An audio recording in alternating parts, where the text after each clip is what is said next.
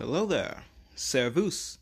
My name is Haishan Wade, and you're listening to This Week in Geopolitics, where we take a look at the events of yesterday and detail how they paint the geopolitical reality of today. Now, what do I have for you today? Well, today we're going to talk about the 11th hour Brexit deal, some tensions going on between Ethiopia and Sudan.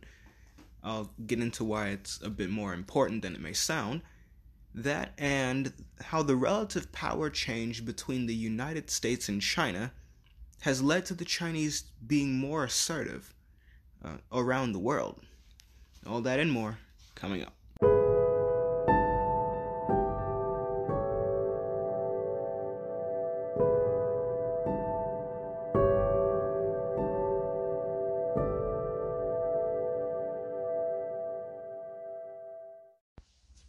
Alright, let's get into the rapid fire news.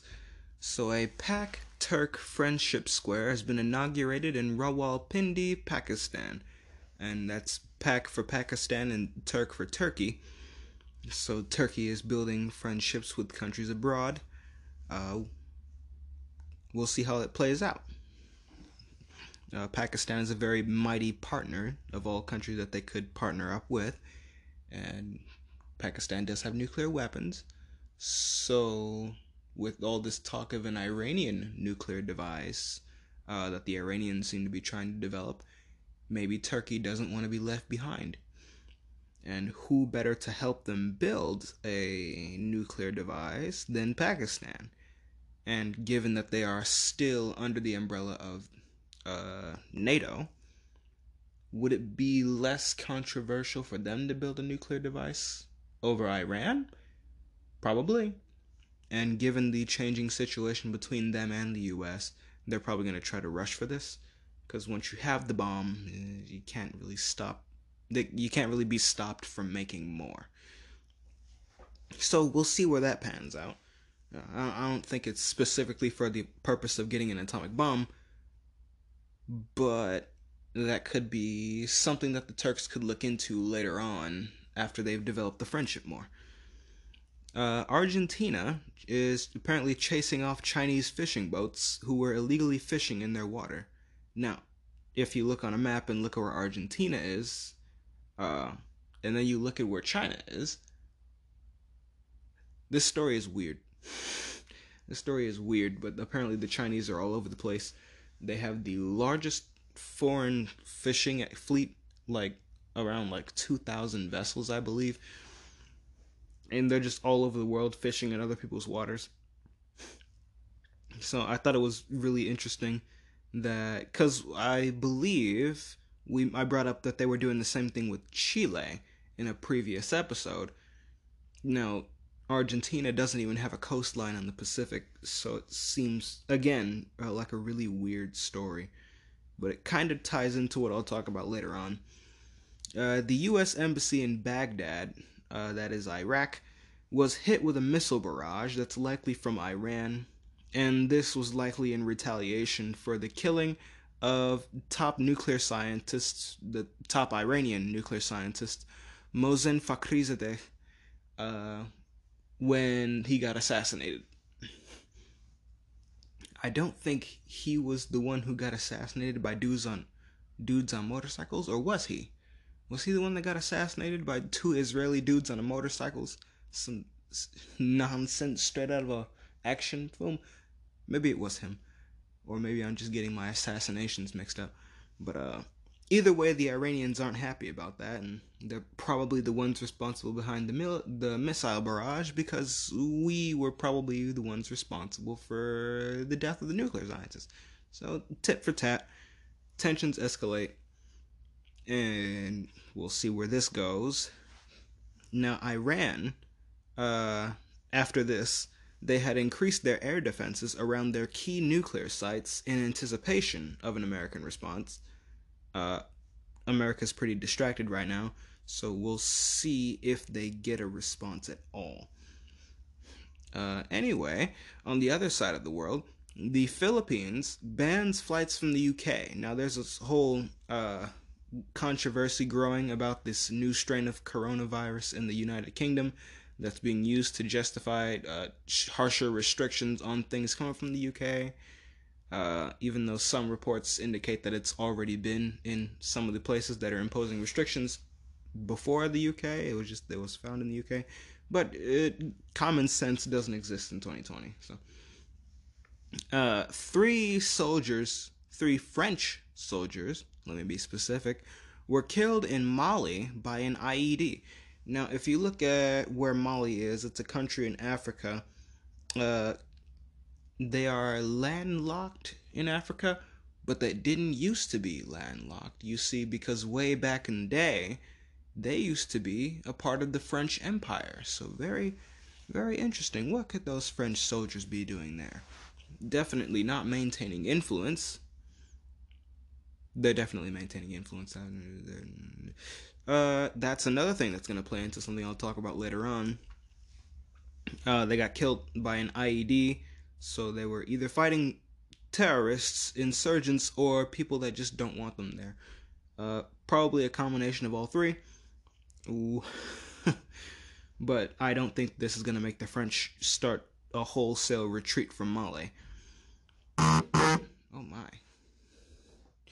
Anyway, a new unity government in Yemen has taken power, and they now aim to address a failing currency. They aim to address repairing the economy and defeating the Houthi rebels.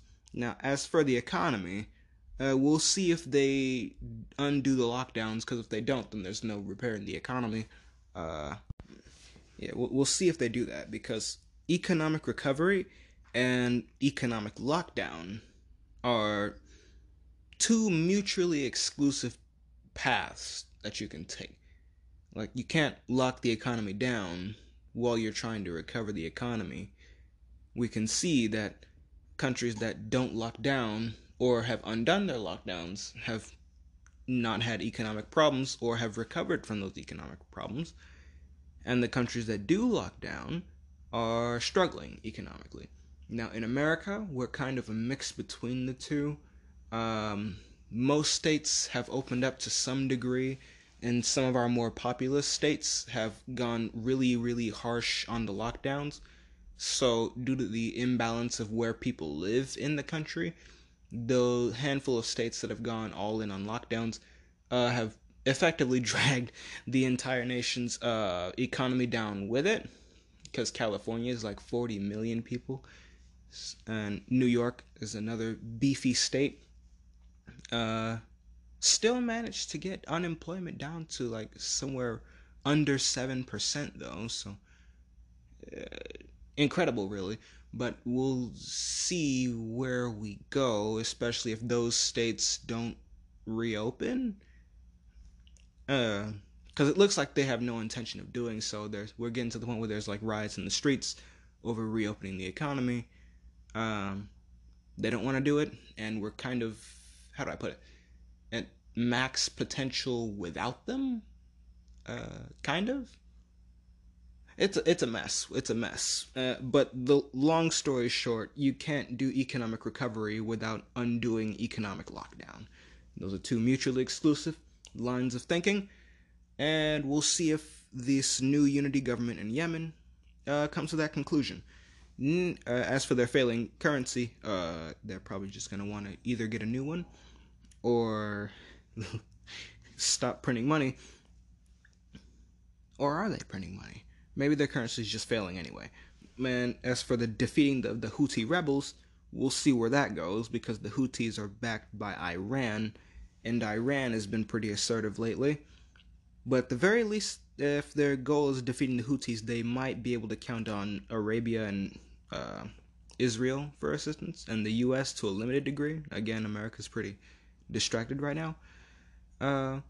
We're gonna hop on across the Arabian Sea to India. A couple weeks back, we talked about how the Indian farmers in the northeast of the country started a general strike, which quickly spread across the entire country. About, 250 million people went on strike. And now the Indian government has agreed to meet with these farmers over the recent farm laws where they were trying to do a bit more of a privatization type deal, and that was met with massive backlash. All of this in light of India trying for an economic recovery, and in the broader light of their geopolitical contest with China. We'll go with contest because they haven't started shooting at each other yet, directly or indirectly. We'll see where Nepal goes. They're on the brink of a potential civil war with their parliament dissolved at a particularly polarized time for them. We'll see where that goes. We're gonna see where a lot of this goes. Okay, it's the wait and see game. That's the story of 2020. Well, 2020 is almost over, so we'll see where that goes. Hopefully 2021 doesn't smack us in the face even harder. But anyway, while we're talking about attempts for an economic recovery, China's economy has recently been projected to overtake the United States economy by 2028, according to a British think tank, the CEBR, and that's the Center for Economic and Business Research. And given what I just said about the mutual exclusivity of economic recovery and growth as opposed to economic lockdown, and the fact that the Chinese have reopened basically entirely, and the U.S. is only about half, 75% maybe. Yeah, it's no surprise that this projection is coming out now, because on the path that both countries are on, well, the country that isn't locked down economically is growing, and the country that is still recovering. So, 8 years.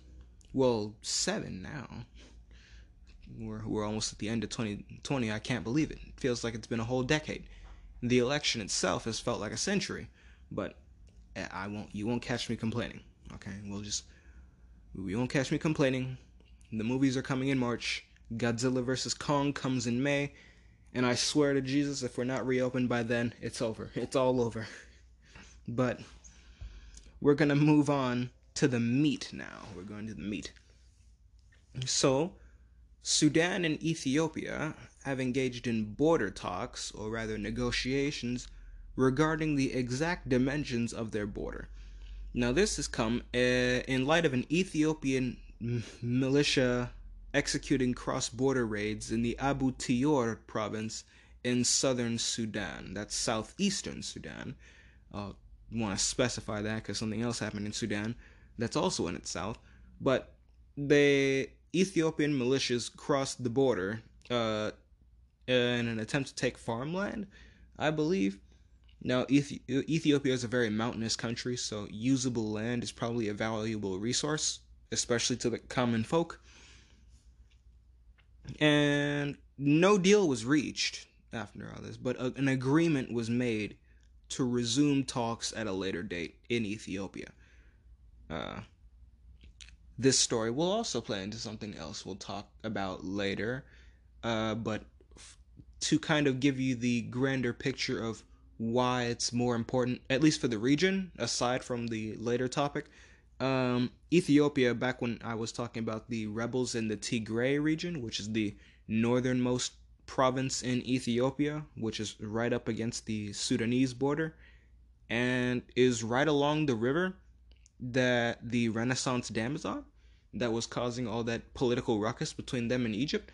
I talked about how that conflict could spill out into something worse, especially if foreign powers got involved, like, say, Turkey or Iran or Arabia, or even China, who is doing heavy investing in East Africa. I talked about how that conflict being so close to the dam could threaten the security of the dam. Now, it seems as though the Ethiopians have gotten a grip over Tigray, but this border crossing by the militias into Sudan could open up a new can of worms that they might not be able to put back in the box. And again, all eyes are on that dam, because if something happens to it, Ethiopia gets no energy, and they lose their advantageous position over everyone else that is on the Nile, Sudan and Egypt included, Egypt most of all. Uh, so I talked about that and the potential for it to spill out into a new type of proxy war where regional powers, and this is an increasingly regionalized world, that's the trend we're on, where the regional powers would play in that sandbox, and regional powers would win and become stronger in their region.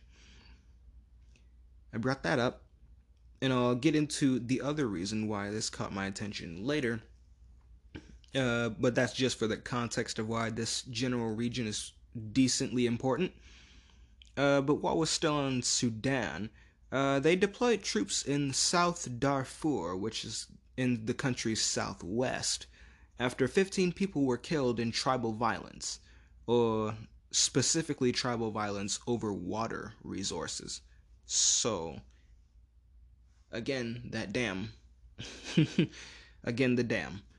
People are killing each other over water, and, well, it's easier to purify water with electricity, which Ethiopia was going to give to Sudan via the dam, because hydroelectric power. So, yeah, electricity is nice to have, but I brought this up because of the tensions between them and Ethiopia, and probably Sudan would really like to not have more problems in its border zones.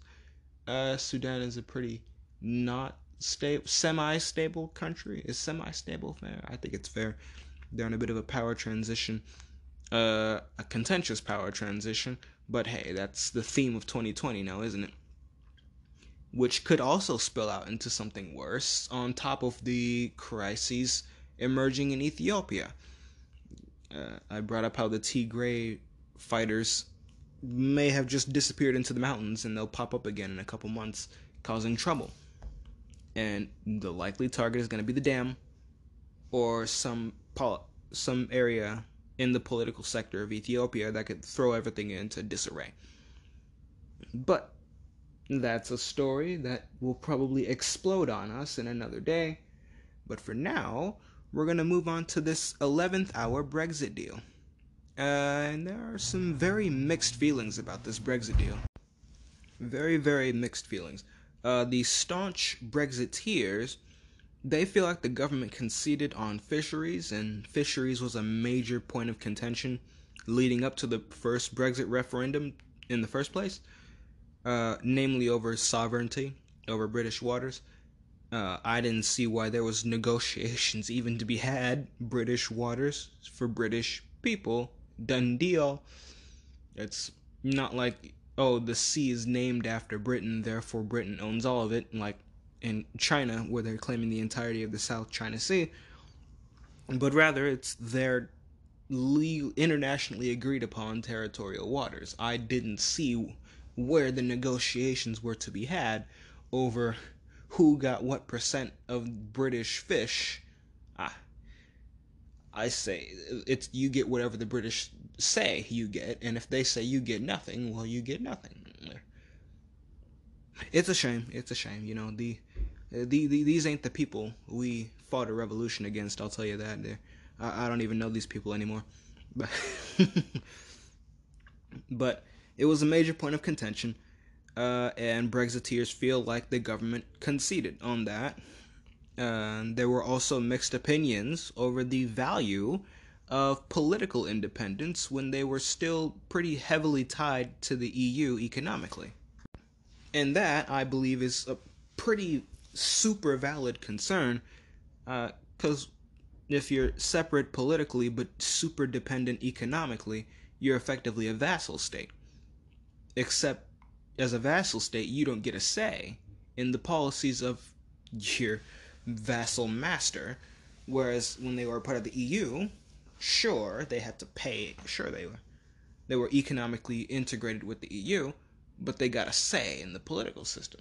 So there's another place of mixed opinions on the matter, and one that I personally would agree with, because there's no point in political independence if you can't be independent economically either, as people use money. So we'll take that as you will. But another major concern regarding this was the timing of the deal and the very little time that Parliament is going to have to scrutinize the deal, as it is around 2,000 pages, and I believe they only had like a couple days to go over it. So there's that. Then there were others who were just happy that it's finally over. Others that were pro-Brexit, I'll clarify, because the Remainers are still worried about the lack of access to the European market, and their main concern is that it's going to negatively impact the British economy, and that too is a pretty valid concern, especially if you're going to be independent politically but not economically. So the thing there is, if you're dependent on the EU economically, but you're not a part of the bloc, now you're going to have to deal with all the restrictions that they impose on other countries, as opposed to effectively free trade within the EU economic system. So dependency at a higher cost now, so is what they're worried about, and you can't really blame them if this is going to be the nature of the deal. But at this point, only time will tell which side ends up being right on this issue. I believe in the long term, the Brexiteers are going to be right, but they're going to have some serious trade deals to negotiate in the meantime. Especially if they want to achieve their goal of being Singapore on the Thames. The Thames is the river that London is on, but we'll see where they are in 2030. We'll just say that I think a good decade is long enough to recover from coronavirus-induced, well, not coronavirus lockdown-induced economic woes combined with economic dependency on Europe, as they try to wean themselves away from European economy. But there was another thing, and this isn't in my notes, I saw the other day, that there were 3 other countries that were most likely to follow Britain. That would be namely chief among them, chief among them being Italy. Now, Italy had expressed strong Eurosceptic sentiments, where a majority of them, not a majority, but a really strong plurality, because of the way that the poll was broken down, would have been on board with leaving the euro. A strong plurality would have been on board with leaving the European Union, and then a decent number would have been on board with both. So you can see that would be a concerning issue for the European Union, and namely with how those sentiments have only grown with the way that the European central government, they have like a commission and a parliament and something else that I forget, but the European central government effectively sat back and did nothing during the coronavirus pandemic, and Italy is not too happy about that. So it was stated a while back that Italy would strongly consider a Brexit-style exit from the EU if they saw that Brexit had gone well for the Brits, and it's only a matter of time before Brexit goes well for the Brits. Again, they're going to have some trade deals to negotiate in the meantime to get there, but they're going to get there eventually. And once that happens, Italy's probably going to go, oh, would you look at that? We don't need to be a part of the EU, so maybe we should leave. And I've laid that out in what I saw as the future of the EU, which was a perpetual secession crisis.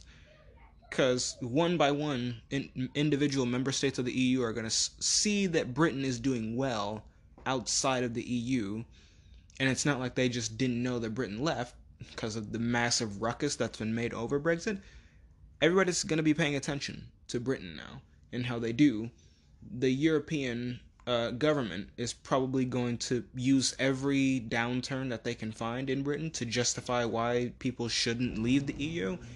And the Eurosceptic voices in Europe are going to use every upside in Britain as justification for leaving the EU themselves.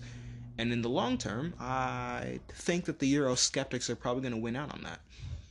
Because, again, it's only a matter of time before the British wean themselves off of Europe the way that they want to. They have multiple trade deals lined up. They have a trade deal with Canada. They have a trade deal with Japan. I believe they're either negotiating or they have finished a trade deal with Singapore. And I believe a trade deal with the United States is on deck. That combined with CANZUK, which would encompass Australia and New Zealand into a trade agreement as well.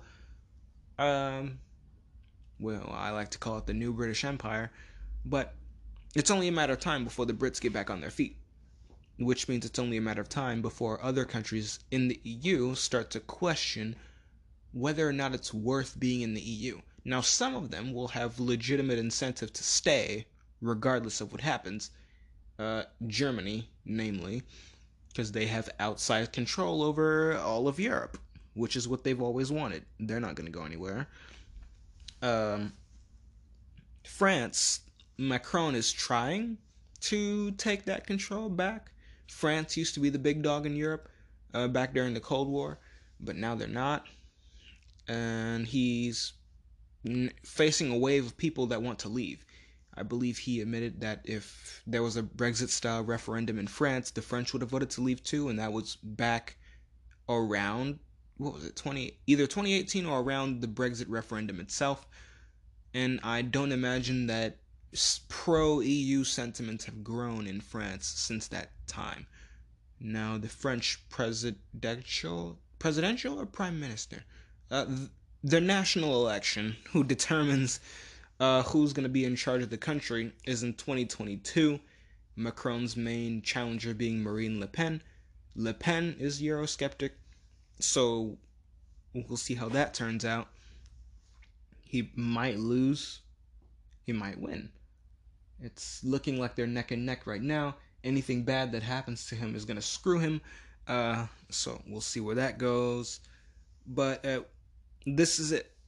We're on the verge of that perpetual secession crisis. Because I don't imagine that Poland and Hungary are going to like the EU too much when the EU tried to override their veto over the budget. I don't imagine Hungary is going to like the EU very much, as the EU constantly slanders them. Like they did when I talked about the Ninth Amendment to Hungary's constitution. They got slandered over that. They call Viktor Orban a dictator. They call the government in Poland authoritarian. I just don't see countries taking that forever and staying as a part of the EU. I really don't. I don't see Greece constantly being left out to dry by the European Union every time Turkey starts bullying them and demanding their lunch money. I don't see Turkey, well, not Turkey, I don't see Greece taking that and going, yes, this is an institution we want to be a part of, and this is an institution we can trust. I don't see them doing that. As a matter of fact, I see all of them going their own ways as we speak. Greece had to reach out to France, not the EU, to get something done about Turkey. And when it came time for the EU to do something about Turkey, it was smacked down by Germany. And Turkey is only getting more assertive, and it's going to be a growing problem for Greece. Greece can't depend on the EU. Italy doesn't want migrants forever. They don't want the endless stream of migrants. The EU has mandated that they take in as many migrants as they can. So that's where Matteo Salvini comes in. And when he takes power again, and it's looking like he may be able to do that, he's probably going to push for some type of Brexit for Italy. And Italexit. Then there's Spain, who was also hurt very badly by this coronavirus pandemic. and the lockdowns, I don't think they're going to take too kindly to the EU either. I think this whole crisis and the lockdowns and the virus has accelerated trends that were already in motion, and we've been seeing that throughout the entirety of the year. Um, and a lot of them are negative trends for a lot of different industries. The movie industry is on its last legs. The comic book industry is dying. But trends regarding the difference and tensions between countries have also accelerated. We talked about the Cold War between India and China, and every day it seems like it gets slightly bigger, slightly colder. It gets chillier in the Himalayas every day. And Pakistan's always there to make it chillier. But, it seems like we're probably going to witness in our lifetimes the end of the EU. And there are going to be a lot of people who don't want to see that. And I'd imagine it's the people who are not fans, but avid readers of European history who probably don't want Europe going back to war with one another. But with the track that we're on, I see that being exactly where we head to. Now, what that means for Europe, only time will tell, especially in this age of nuclear weapons. But I don't think the EU is going to be a long-living institution, especially with the immense pressures that are being put on it that are really out of its control at this point. I don't know. Maybe they'll pull off some sort of wicked victory and they start truly federalizing, and they create a new national identity that is Europe instead of, say, German or Spanish or Italian. They've been trying to do that. They've also been trying to build their own army. Who knows? Maybe they'll actually succeed at those projects and prove me wrong. I'd imagine people who want peace in Europe, especially in a time when NATO is being called into question, they would like that, and we'd all like peace. Now, I'll be the first to admit that war makes my job a lot easier, but we all like peace. But that's Europe. And only time will tell how Europe goes. But now we're gonna get to China in just a bit, and then I'll go into the larger theme that I've noticed in gathering information for today's episode. So stay tuned. All right, we're back, and now we're gonna talk about good old China. Now, we've been covering a little bit of China's trade war with Australia. Now, we've been covering it in light of how it's pushing Australia to India's side in the Cold War, the real Cold War, and how it's kind of an early line in the sand that's being drawn.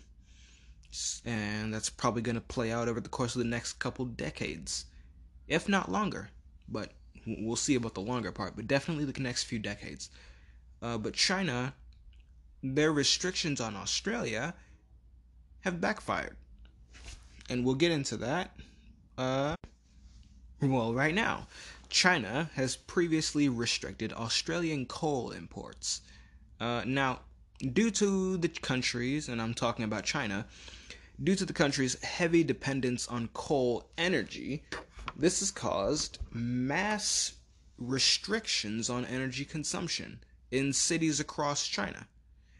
There were reports of people having to walk up 30 flights of stairs to get to work. I'd imagine there were a lot of people quitting that day. 30 flights, goodness. Well, at least he got a leg workout, but who wants to go to work after that? But I mean, geez, 30 flights of stairs, goodness. I'm gonna move on. There was reports of people going up 30 flights of stairs to get to work.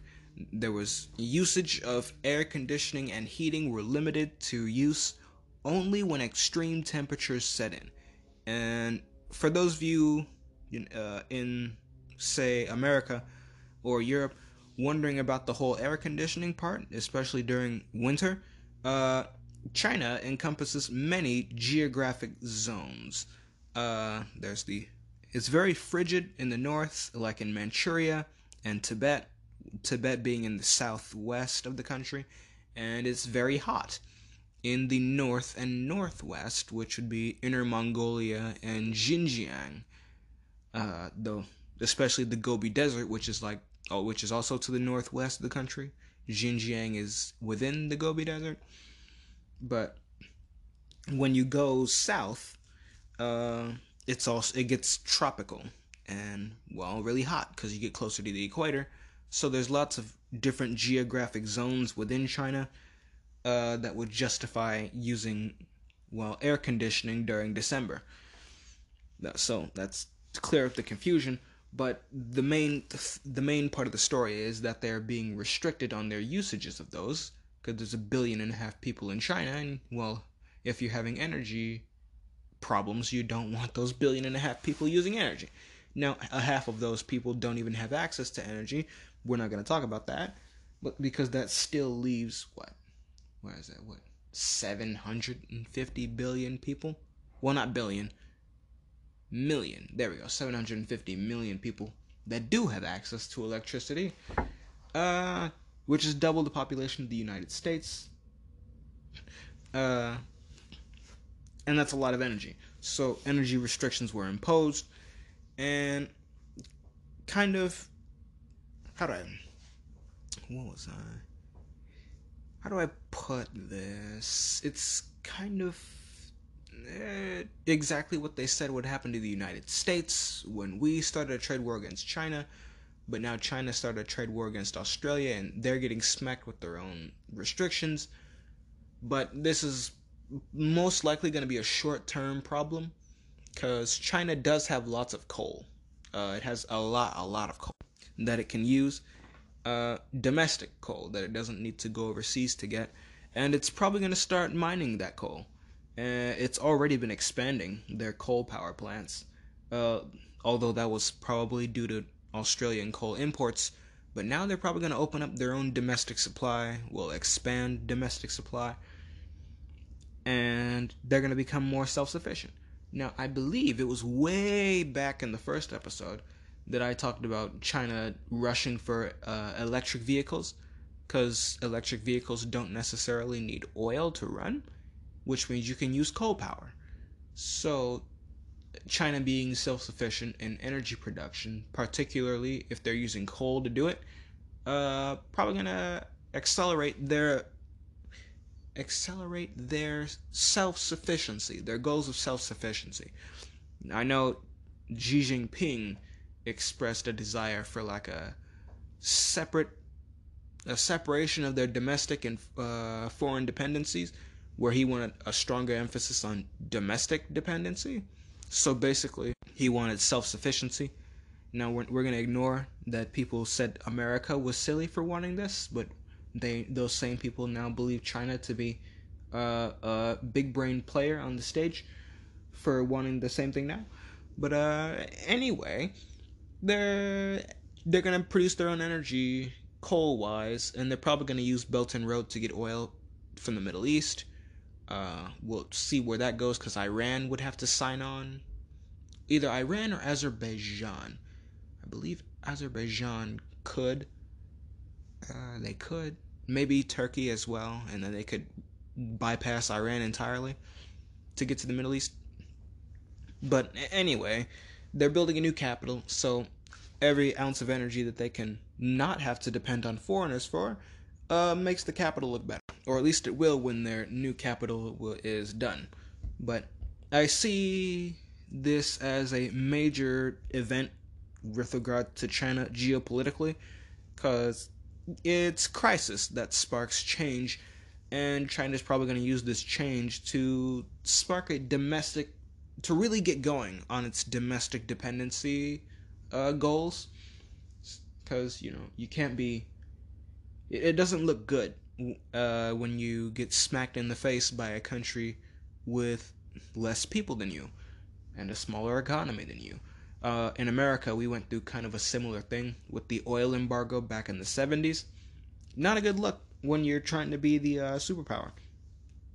But anyway, that's China, and if they're less dependent on foreign energy, that'll give them stronger leverage in their geopolitical struggle, especially if Australia is going to be on the other side of that struggle with India. So, small event right now, big implications later.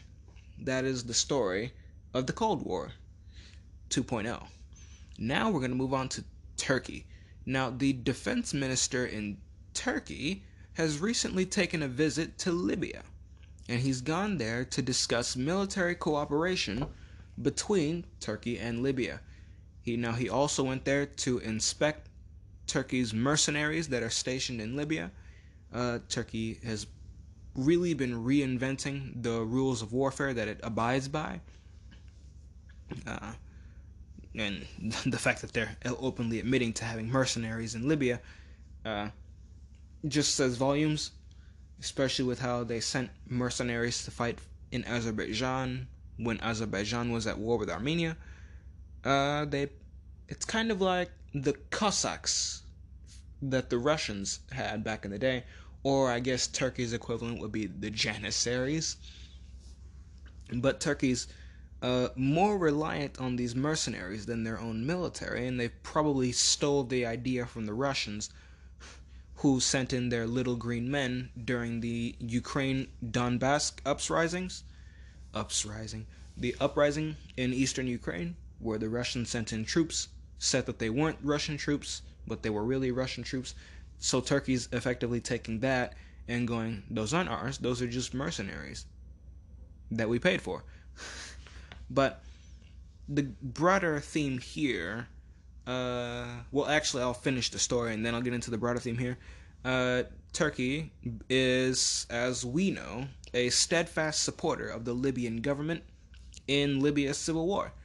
Now, General Haftar, he's the leader of the rebels, he has stated that he and his forces were ready to, quote, drive out the occupier by faith, will, and weapons. But every day it looks increasingly like he's going to lose this civil war. Now, maybe he's going to pull a Mao Zedong and win after a long march through the desert. I don't think he's going to do that with foreign intervention on behalf of the other side.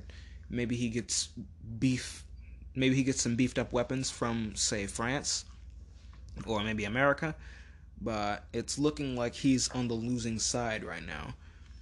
And the Turks are going to get what they want out of Libya, and we discussed part of what they wanted back in the first episode, way back. And now we'll get into the broader picture here, and that is Turkey and Libya's alliance. So Turkey and Libya, I brought up in the first episode, they wanted to use their economic exclusive zones to basically overlap with one another and cut off everyone else from the Eastern Mediterranean, which would allow them free reign over the Eastern Med, because you're not allowed to go through other people's exclusive economic zone. And so basically they're trying to use international law to their advantage when it works for them, and then they blatantly ignore it when it doesn't. I see more of that from more countries moving forward. But I also brought up the strategic implications of Turkey having a strong ally in Libya, especially if that ally isn't really strong because it's weakened by civil war, which would mean you would maybe need some Turkish peacekeepers in your country.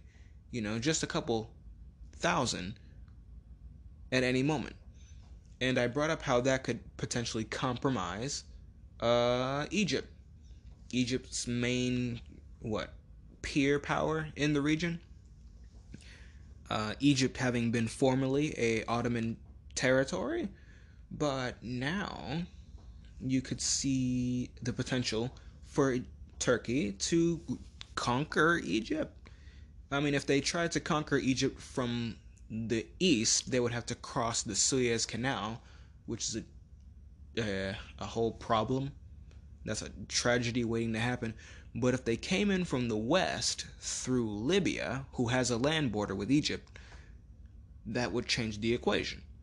Suddenly, the Turks would be fighting fair and square against Egypt in wide open, flat desert warfare using drone kamikaze swarms, lasers, and mercenaries.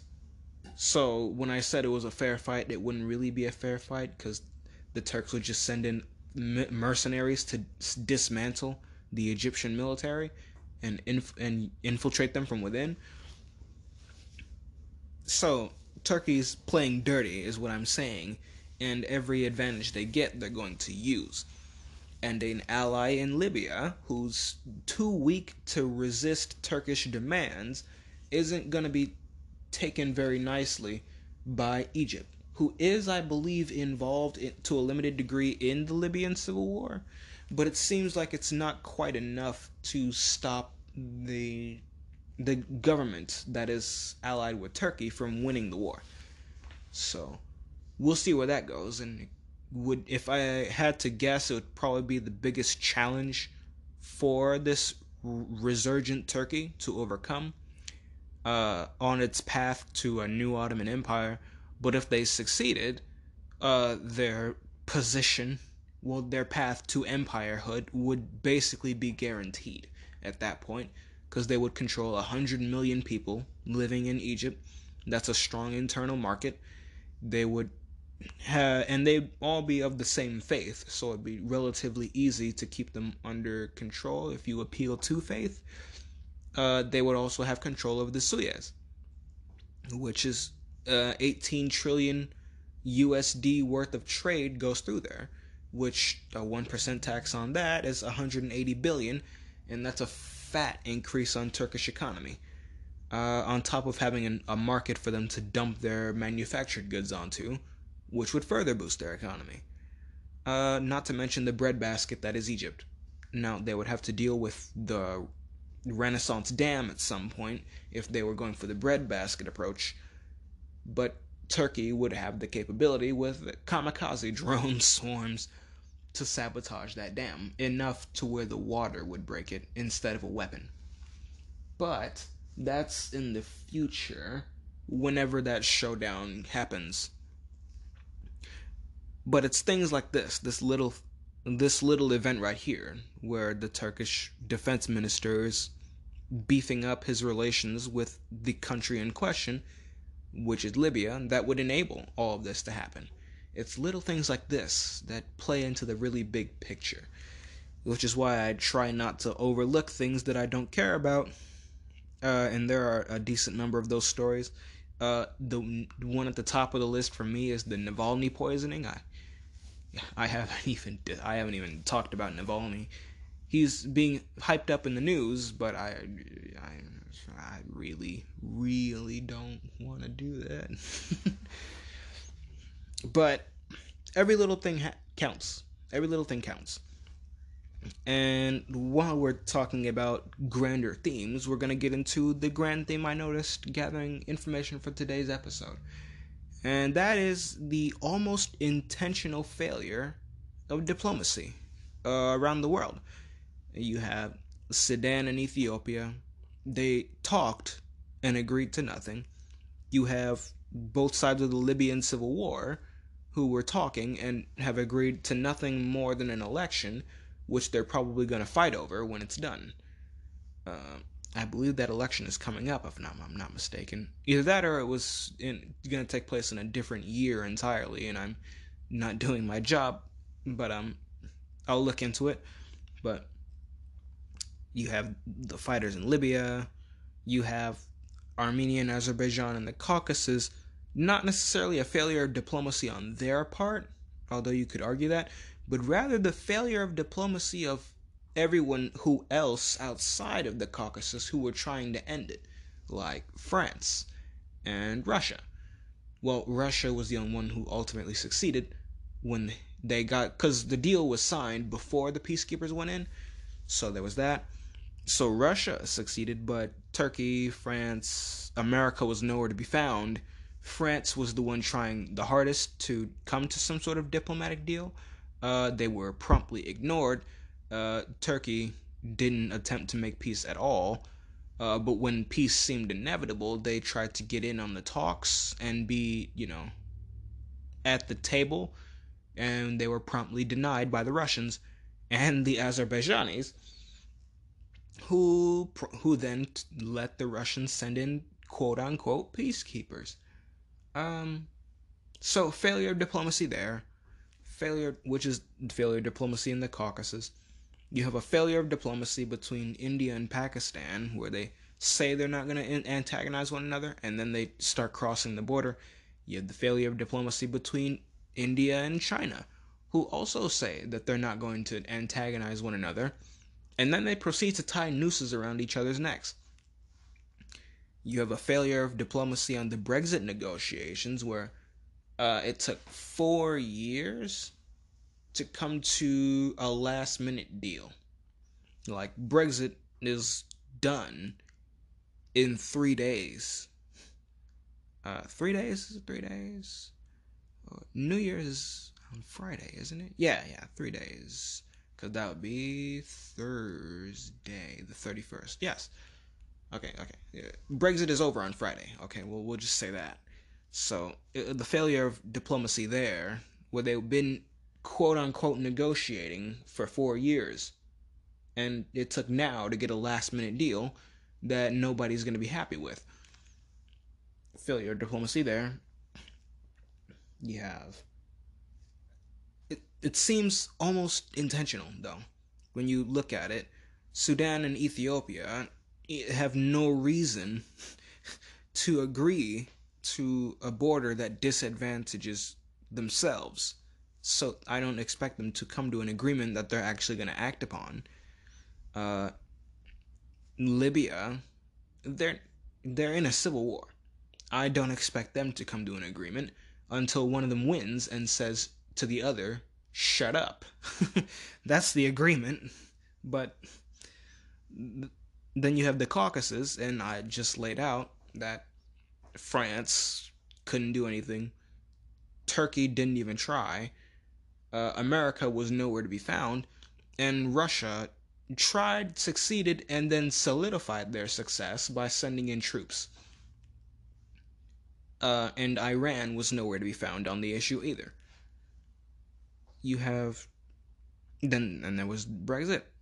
It seems intentional, this failure of diplomacy, and I can't help but feel that we're going to see more of this moving forward as well, into this, whatever we're going to call the new era. Maybe it's the new age of imperialism. It's definitely looking that way. Not like an official empire, but rather spheres of influence, and that's how it starts. And then you have direct / indirect rule, which is the indirect being the British model, direct being the model of everyone else except for the Dutch. But you have these failures of diplomacy, and we can see that those can be very dangerous. Just looking at the Caucasus and the Libyan civil war, where failure of diplomacy led to people dying, and nothing was able to stop it except physical occupation of the warring powers. And I'd imagine that if it was anybody other than Russia, there wouldn't have been a peace at this point at all. You have Brexit, and I can't stress this enough, it took 4 years to come to a rudimentary agreement on where they stood on trade terms. Like, 4 years. And the entire time, you had the EU trying, with good reason, to screw over the British in the trade negotiation. And why wouldn't they? They don't want Britain to do well outside of the EU, because that would just spark the perpetual secession crisis that they're now going to go through whenever Britain gets around to the recovery. And I don't know. It seems like this intentional failure of diplomacy is just going to get us to this really, really bad place one day. And it's fun and games now, and it might not be so much fun in the future when the countries in question are a lot stronger and a lot more militarized. We saw what failures of diplomacy got with World War One. I'd imagine nobody wants more of that, but people have no interest in war, but war is interested in you. Now that's a quote from George Friedman. But now we're going to get into the second thing that I've noticed, and that is the return of colonialism, or maybe just the realization that it never really ended. I talked about France and Mali and how they had troops in the country, not quite sure what they were doing, but they're there. And Mali is a landlocked country and the former territory of the French Empire. So very interesting that French troops are in this country in peculiar. That's major alarm bell. I saw another story. I don't think I brought it up on one of the podcasts, but I saw French were sending aid or a delegation to Lebanon in wake of the Lebanon explosion in Beirut. We all saw the video of that explosion where it looked like an atomic bomb had gone off in the city. The French had sent a delegation there, and they were actively negotiating, sending in peacekeepers because Lebanon is in a civil war right now. A lot of people don't know that, and it's a really messy civil war that's been going on for decades now. But they're in civil war, and there was active negotiations over the French sending in troops to help with the situation. Lebanon was also a former French colony, so the French are maintaining not just a presence, but a strong presence in their former colonial sphere.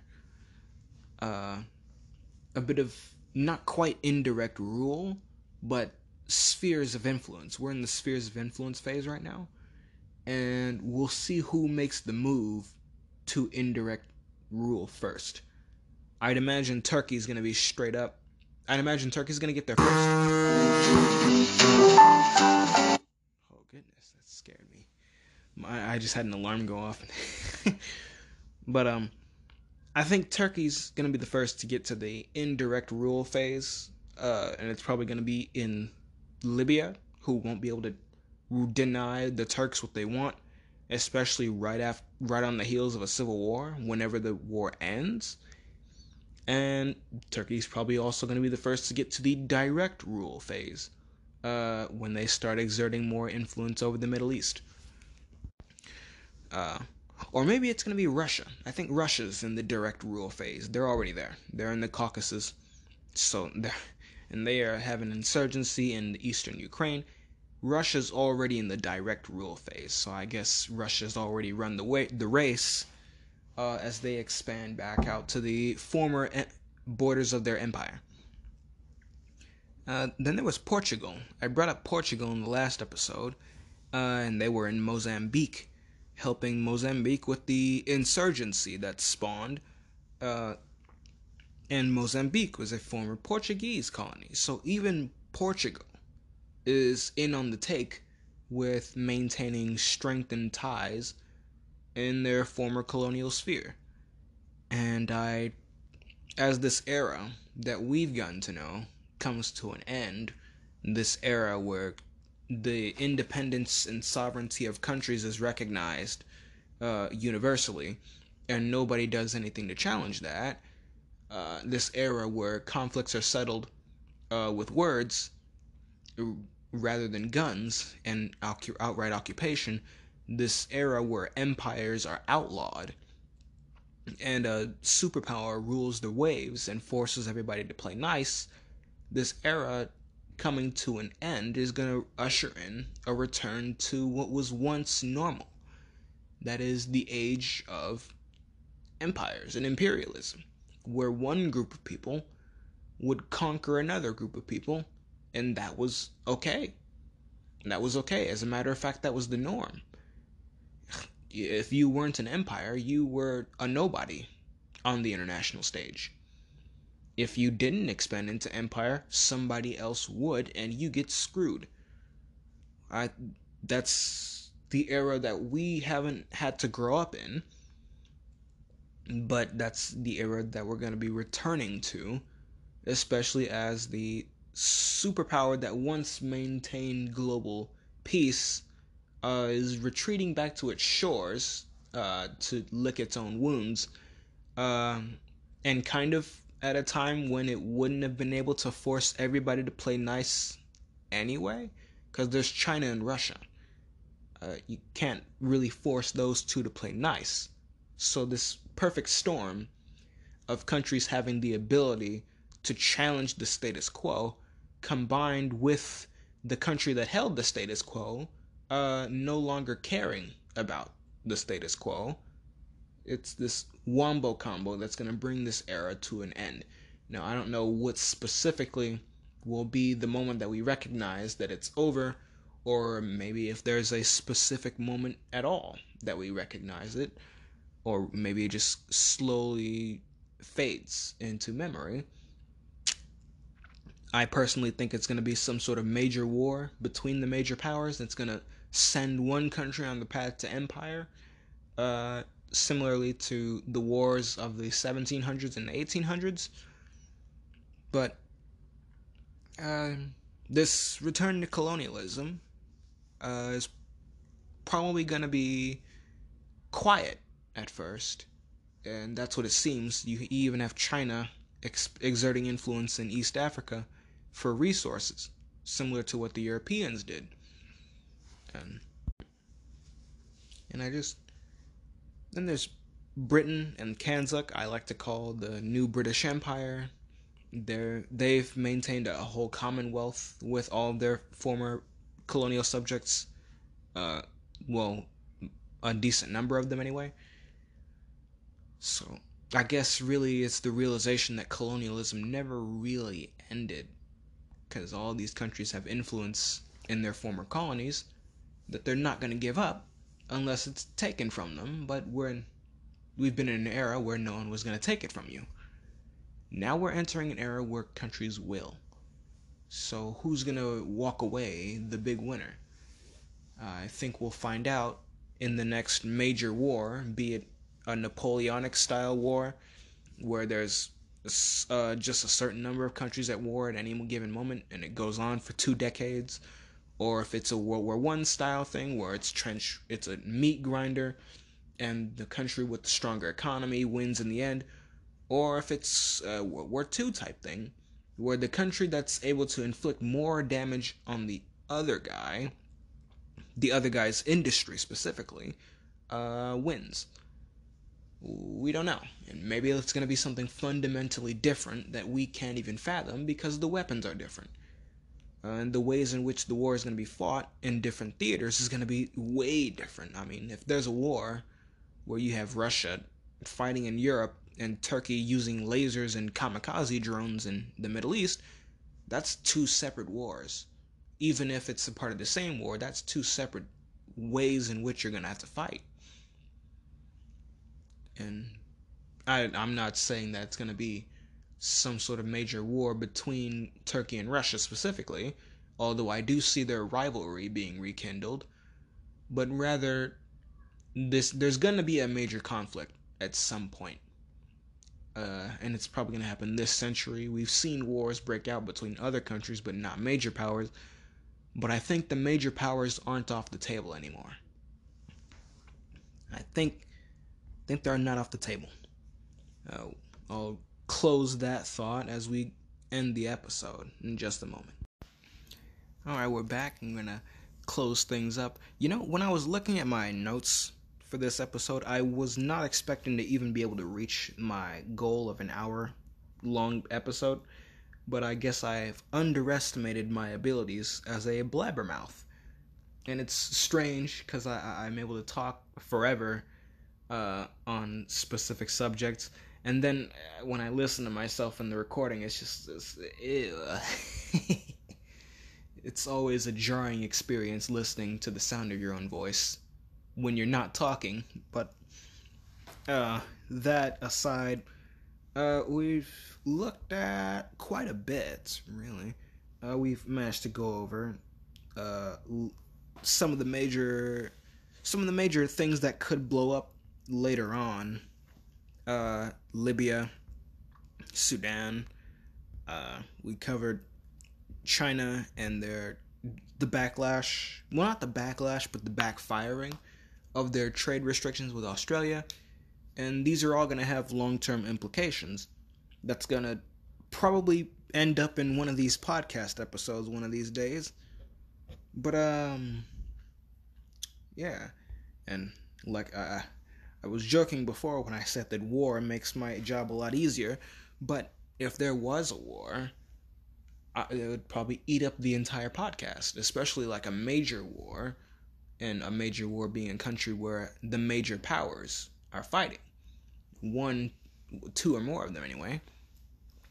Yeah. But we'll see when we get there. We hopefully we have a couple more decades of peace, but it's looking like the 2020s are going to be when it all unravels, namely the demographic crunch and the economic pressures that's going to put on nations. But we'll see that. We'll get there when we get there, and we'll see how that goes.